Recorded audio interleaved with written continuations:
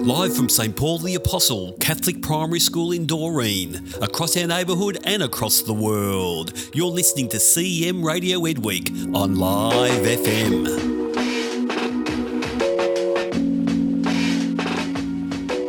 Live from St Paul the Apostle Catholic Primary School in Doreen, this is Live FM. You're listening to Spa Doreen Live. My name is Justin Garrett, and here with me today is Jacob Funston, Georgia Flynn, Tina Kay, and Georgia Status. We're speaking to our school's wellbeing leader and counsellor, Mrs. Jenny McCormack, who is our great guest today. Thanks, Justin. Thanks for having me. It's my pleasure to be here. Ms. McCormack, what do you think is the cause of the increased issues around mental health in students? Wow, Georgia, that's a really big question. Yes. I could really be here all day talking about that. I think there are many different causes, and I think partly it's to do with our busy life, our complicated lives that we lead these days.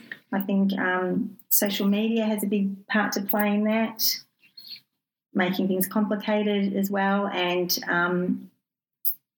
people don't have as much time to themselves. They're busy with there's overscheduling, I think, for children. I think children probably many children do too much. And they don't have enough time to reflect on their day or... and just to have that downtime, time to relax. Just to be.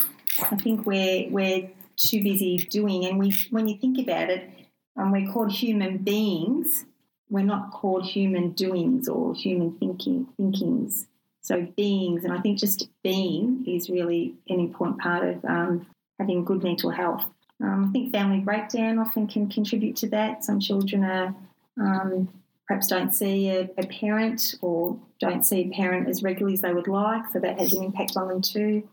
So there's lots of things, and I think we know more about mental health these days. So we're more aware of the signs, perhaps, and parents are probably doing a really good job at listening to their children and recognising the signs and then going to get help when they need it. So it's a really, really complex issue. Yes. Here's a pretty good question.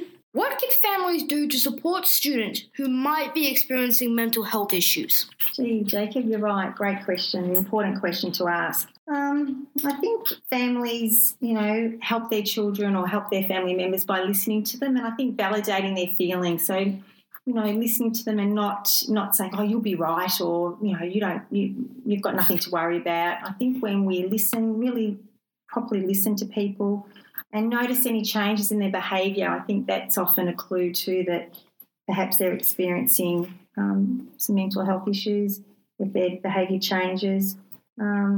So, yes, by listening to them, spending time with their children, and if they're concerned, asking teachers for support or asking schools who, like ours, it has a school counsellor, seeking that, seeing their GP, their local doctor, too, if they're really concerned. So just being help seekers, looking for where they can get help and support their children.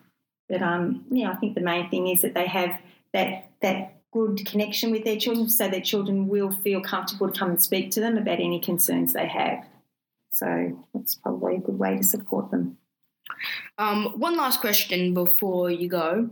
What can other students do to support those students who are experiencing mental health issues?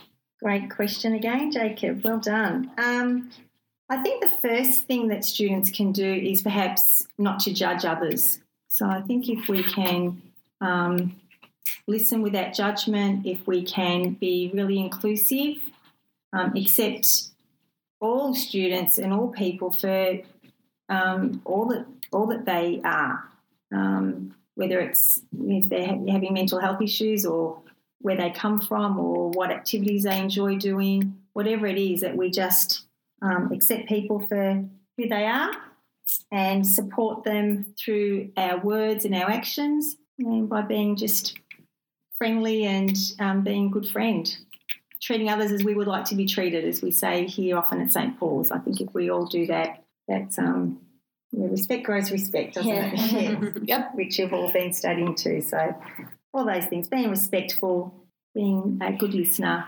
It also links in with our, what Mr. George was saying before, our respectful learner, responsible learner. Yeah, exactly. Yeah. So if we can follow that and as I said, treat others as we would like to be treated and try and put ourselves in their shoes by showing empathy, showing that we care. And, there's a saying that, you don't understand unless you've walked, 10 miles in my shoes. So if we can try and see it from the other person's point of view, you do that with your learning too when you look at different perspectives. Yeah. So if you can see it from the other person's point of view, that helps us to be non-judgmental and to be, really supportive of them. And knowing, that it's normal, that really all of us experience mental health concerns at some stage in our lives. So I think normalising it and knowing that it's just part of being a human being and part of living and growing in the world we're in, and normalising it and just being there for one another. Let's take a break. Thank you so much to our amazing guest speaker, Mrs. Jennifer McCormack, for joining us. It's been my absolute delight. I think you've done a sensational job. Your questions have been really interesting and I've really loved spending time with you today. Thanks, everybody. We'd love to have you. Live from St. Paul the Apostle Catholic Primary School in Doreen. You're listening to Spa Doreen live on Live FM. There'll be more after the break, so don't go anywhere.